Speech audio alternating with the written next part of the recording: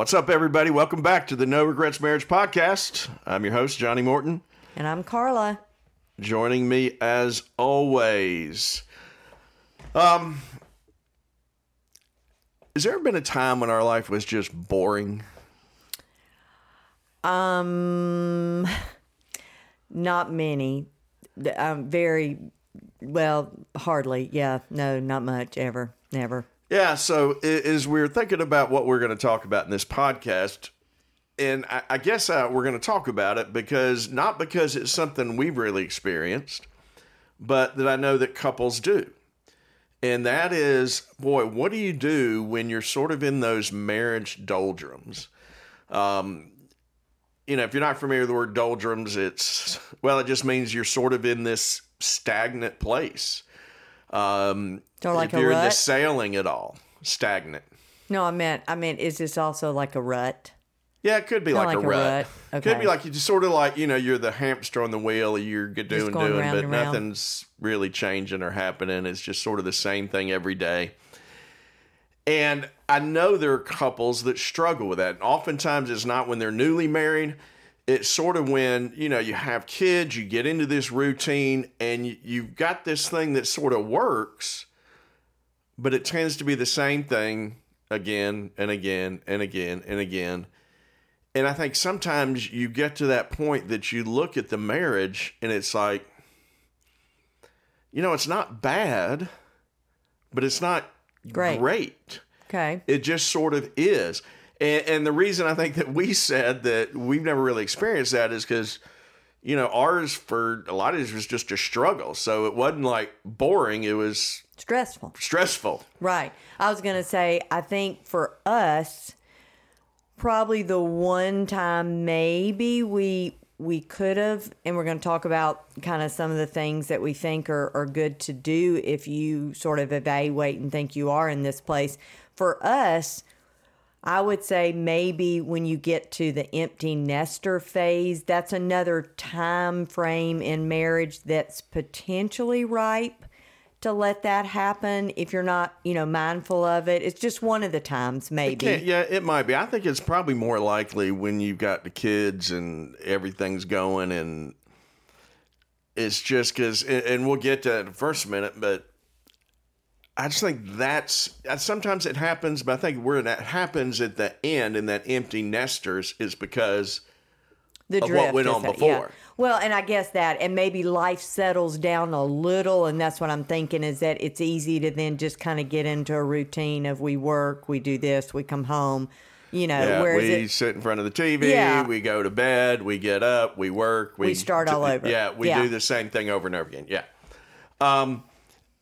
And the reason we say that, and I think the reason this can be potentially, I won't say dangerous, but potentially a hazard, is that it's those times that I think sometimes you step back and you look and it's sort of like, is this all there is? And then suddenly something else may come on that looks more exciting and gets your juices flowing and gets you excited about something. And I think that's when you can be at a really vulnerable state when you're in sort of this marriage doldrum period if you're not careful. Okay. Well, let's talk about one. I think you probably know if you're there or not. I would say that my guess would be that a woman absolutely knows, the wife absolutely knows if they're there. The guy may be clueless. Yes. And because I think so much of the time that, God has set up the marriage in such an incredible way, and he's called the man to lead and be the head, but I think the wife's the heart.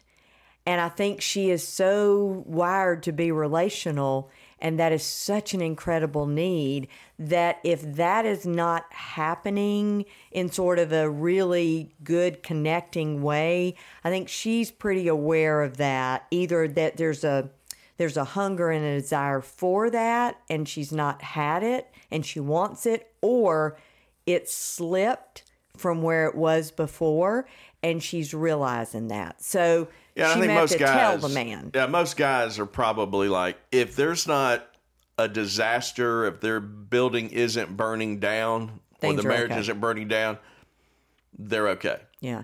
If the wife is not letting him know, I'm not okay, or this isn't okay, and there's not, quote, just tons of conflict and things like that, it may be easy to rock along and not kind of realize it. But let's make the assumption that in this case, one or both spouses realizes, we're not bad. We just maybe It's aren't. just something's missing. Yeah, the spark. Something's not there. Well, let's talk real quick about what are some reasons you might get there. I think one is, I think some temperaments and personalities lend themselves to that. Yeah, I definitely think if you're on, we're not going to go through all the Enneagrams, but certain Enneagrams, certain personality temperaments, depending on which kind of test you do, definitely people who lean toward a melancholy type temperament. Somebody's just a real homebody that, they're happy. Let's just come home, veg out. And yes, I'm and okay. that is their comfort place. And again, there's nothing wrong with that.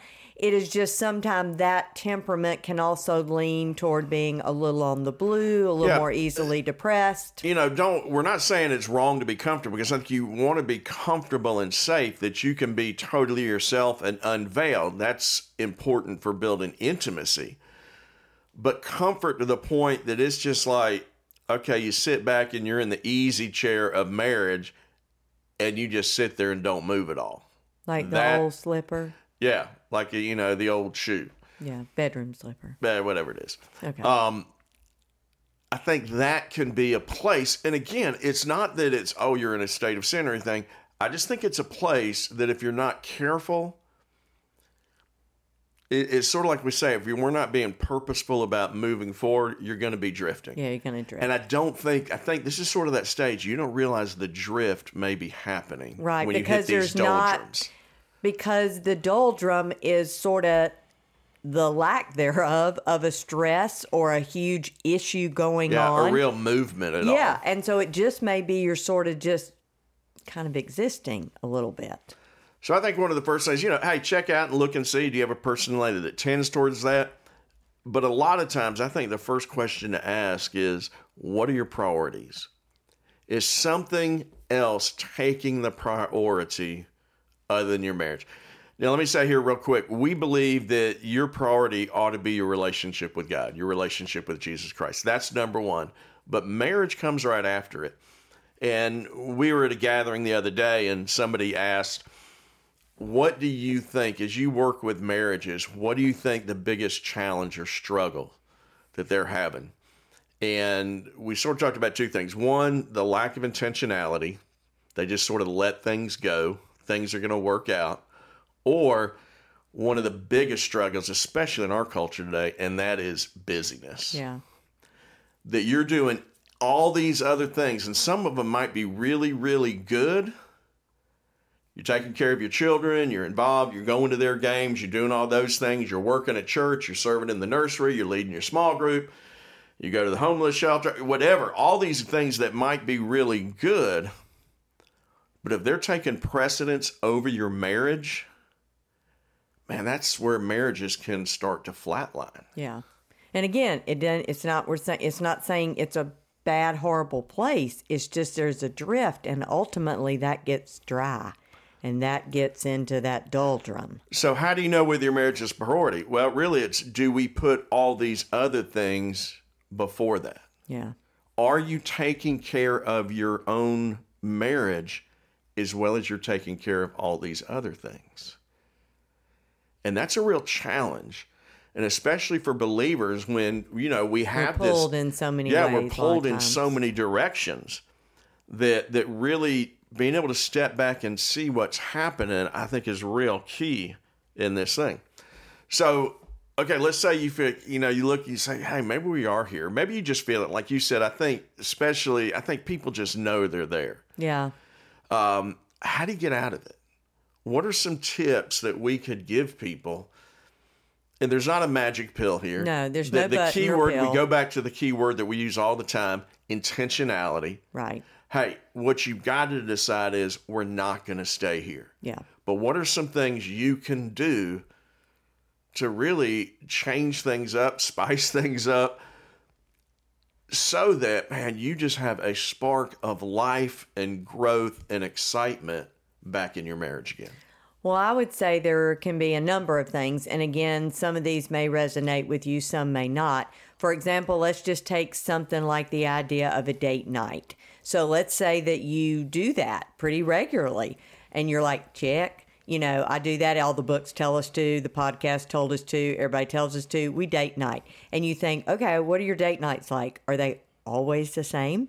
And again, if things are just spicy as they can be, that may be awesome. But if it's every time you do it, is it the same restaurant, the same thing? Well, is that all you ever do? Okay, Yeah. let's go out to eat. I know some couple that go out to eat, go to a movie. Yeah. That's the night. Or just go out to eat. The movie's probably too expensive, the babysitter, the movie, the whole deal. But anyway, True. So yeah, I mean, is it something that even that could become rote if you're not careful? So Change it up. Yeah, change it up. And if you're thinking, well, gosh, I don't know how we do that. Well, we would suggest that you take one of your date nights, or we would even say something like a Saturday morning, or you can carve out another time that you say you have a cup of coffee, you sit together. The kids could be running around like crazy during this because this is fine. Come up, get a jar, get something else, and each of you put 10 ideas. Yeah, this is sort of your date night bucket list. Yeah, and you don't have to tell each other. You just say, we're putting them in this bucket, and you mix it around, and then every time you get ready to have a date night, you pull it out. Now, you pull it out maybe a little bit before you're going on your date, so in case it involves something, whatever, but maybe the agreement is, okay, half of the pieces of paper are going to be mine, half of them are going to be yours. So if I think yours are just like, oh my gosh, then at least I know I've got 10 in there, or how many ever I put, that I really want to do, and I might have to just go, oh, okay, this is your idea of it? I'll try it. Okay, so I'll try it, and then you're going to try mine. So that's just something that just says, let's do something different. Let's kind of push away from the routine pattern. Of what you're doing. Yeah, I think that's one thing, and you say that word routine. Routine can be good, and it can feel safe, and it can be comfortable, but it can also be sort of a slow death. Yeah, if I you're was going not to say, careful. and again, hear us say, listen to what we're saying with discerning ears. Meaning, if your life is at a place that you've got a lot of chaos happening and you need to slow and have some routine and establish nights you're doing dinner as a family, doing this, doing that, that may be your season. And so the last thing you need to do is put in 20 date night ideas. Well, we're not, and to be honest, when you're talking about being in the marriage doldrums, chaos usually does not lead itself to that's doldrums. What I'm saying. So if you're listening to this may not apply to you at this moment in time. So I just want to make certain they're hearing that. And if you're just totally clueless and brain dead when it comes to coming up with ideas for dating, we're actually doing a podcast sometime in the near future on, hey, what are some real creative date ideas? So if you don't have any creativity to you, you're going to give it to them. And we're going to give it to them. We're going to tell them and give them just some ideas of different things. And these are things that we've done and things that other people are doing. Okay. So one, sort of change the routine. And it may not just be dating. It may just be other things you're doing. Yes. Let's just say, even from something simple as family dinner time, spice it up, meaning, hey, if you got a formal dining room, have a dress-up dinner. Oh, that's cute. One night, how about just dinner by candlelight? Your kids will love it because they'll think that's so cool. But for y'all, it can make that something special for you. Not too long ago, I think this was in the last few months, I came in one night from work and Johnny was already home and he had fixed dinner, and I walked in and the lights are sort of dim in the kitchen and there are candles on the table and there's music playing in the background. Well, I thought somebody must have died or something. And he was preparing to tell me. That is and I know it's pathetic. sad. Hey. And I was like, what is this about? And he goes, I just decided we need to do it. So, it was like a little bitty, honestly, what did it take you to put the candles on the table and turn on the music? 5 minutes? Really? 2 minutes? Yeah, hardly even that. Yeah. But it was something that elevated it above a regular the normal deal. Yeah, dinner. Yeah. Again, the idea of getting out of the routine. Yes. Some other things, I think. Spiritually. A lot of time I think people can be spiritually, things are just again. Dry, yeah. Dry, flatline, nothing. And folks, that's what makes Christian marriage unique, is that spiritual component you can have. And like everything else, you got to be intentional. I think one of the best things we did, Carl and I both, I've been on church staffs. We both served in different capacities. But for 30 years of our marriage, we never did that together. Not much together. No, we were always doing anything. Different I always worked things. a lot with teenagers, singles, college, other groups like that.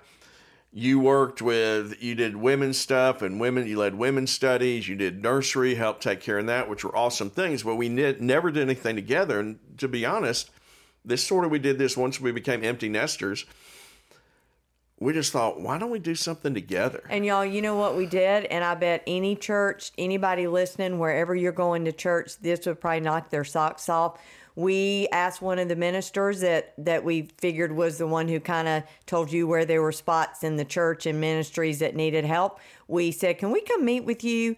And he was like, sure. We sat down and we said, okay, we want to do something together as a couple. We're fixing to launch our last one, or he was close to launching. Yeah. And we were like, we need to have something that we start doing together. And so he was able to give us about 6 different areas. And he just said, hey, look, we could use y'all any of these places you got an interest. So he just gave them to us and we talked about it and decided. But I guarantee you, if there's a church, a parachurch ministry, an organization that you both have an interest in and you would go do something like that, that's cool. That's, again, another sort of intentionality to build an experience together. Yeah, and a lot of this is, hey, again, it's the focus on how do we build us. Yeah. And you can do that with building up other people. I think another great idea, let's just say that you just sort of feel like you're in this stage and you just feel like something's lacking. Things aren't bad in your marriage. You're communicating, you're doing all those other things, but it's just almost like, hey, we're lacking something. Man, what about becoming marriage mentors? What about finding a younger couple? Sometimes they can just them being younger can add some zest to your life if you're middle-aged or older, and really start to pour your life into them. Now, is somebody hearing that going to think, well, if I'm in the doldrums, why do I think I need to go be a marriage mentor? I think the idea is, I think so often that staleness comes because we're not pouring out. Yeah, that's a good point. It's like the Dead Sea. Remember, we got to go to the Dead Sea and float in the Dead Sea. Really, really weird feeling. But it's so salty. But the reason it's dead is because it's got all in and no outlet, and it's just the sun evaporates it, and that's why it's so salty that nothing is alive. In there, it is a crazy thing. And God did not intend for us just to take and take and take, but we're to be a conduit. And as God gives to us and pours into us, then we do that same thing to other people. And y'all, you may be thinking, well, I don't want to teach anything. I don't want to lead a group. And that's totally fine. There are literally 1,000 things that you could think of together that might be something that, again, would spur you on. So many places, just a one-time thing. A lot of communities have Ronald McDonald houses. Go cook dinner for them one night. Yeah. They would love it. Yeah. Fix dessert and go do it. When it comes to Christmas season, how about you go and ring the bell for the Salvation Army together? Yeah.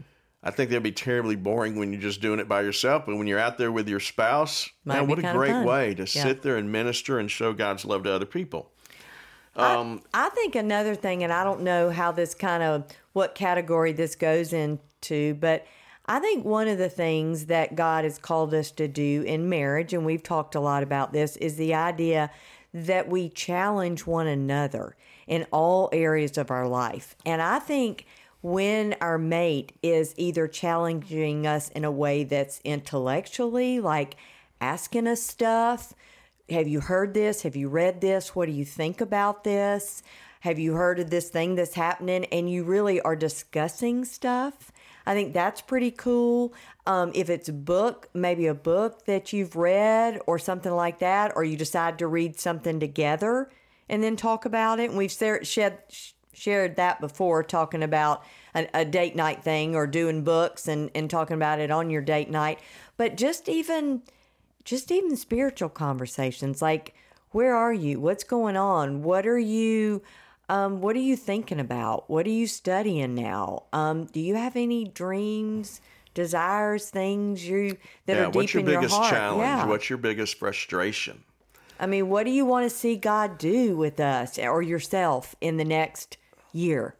So a lot of it can be just something as simple as just maybe spend some time talking about things that you would not normally be talking about. And sometimes that's because you don't have the time and it just gets pushed aside by the urgent.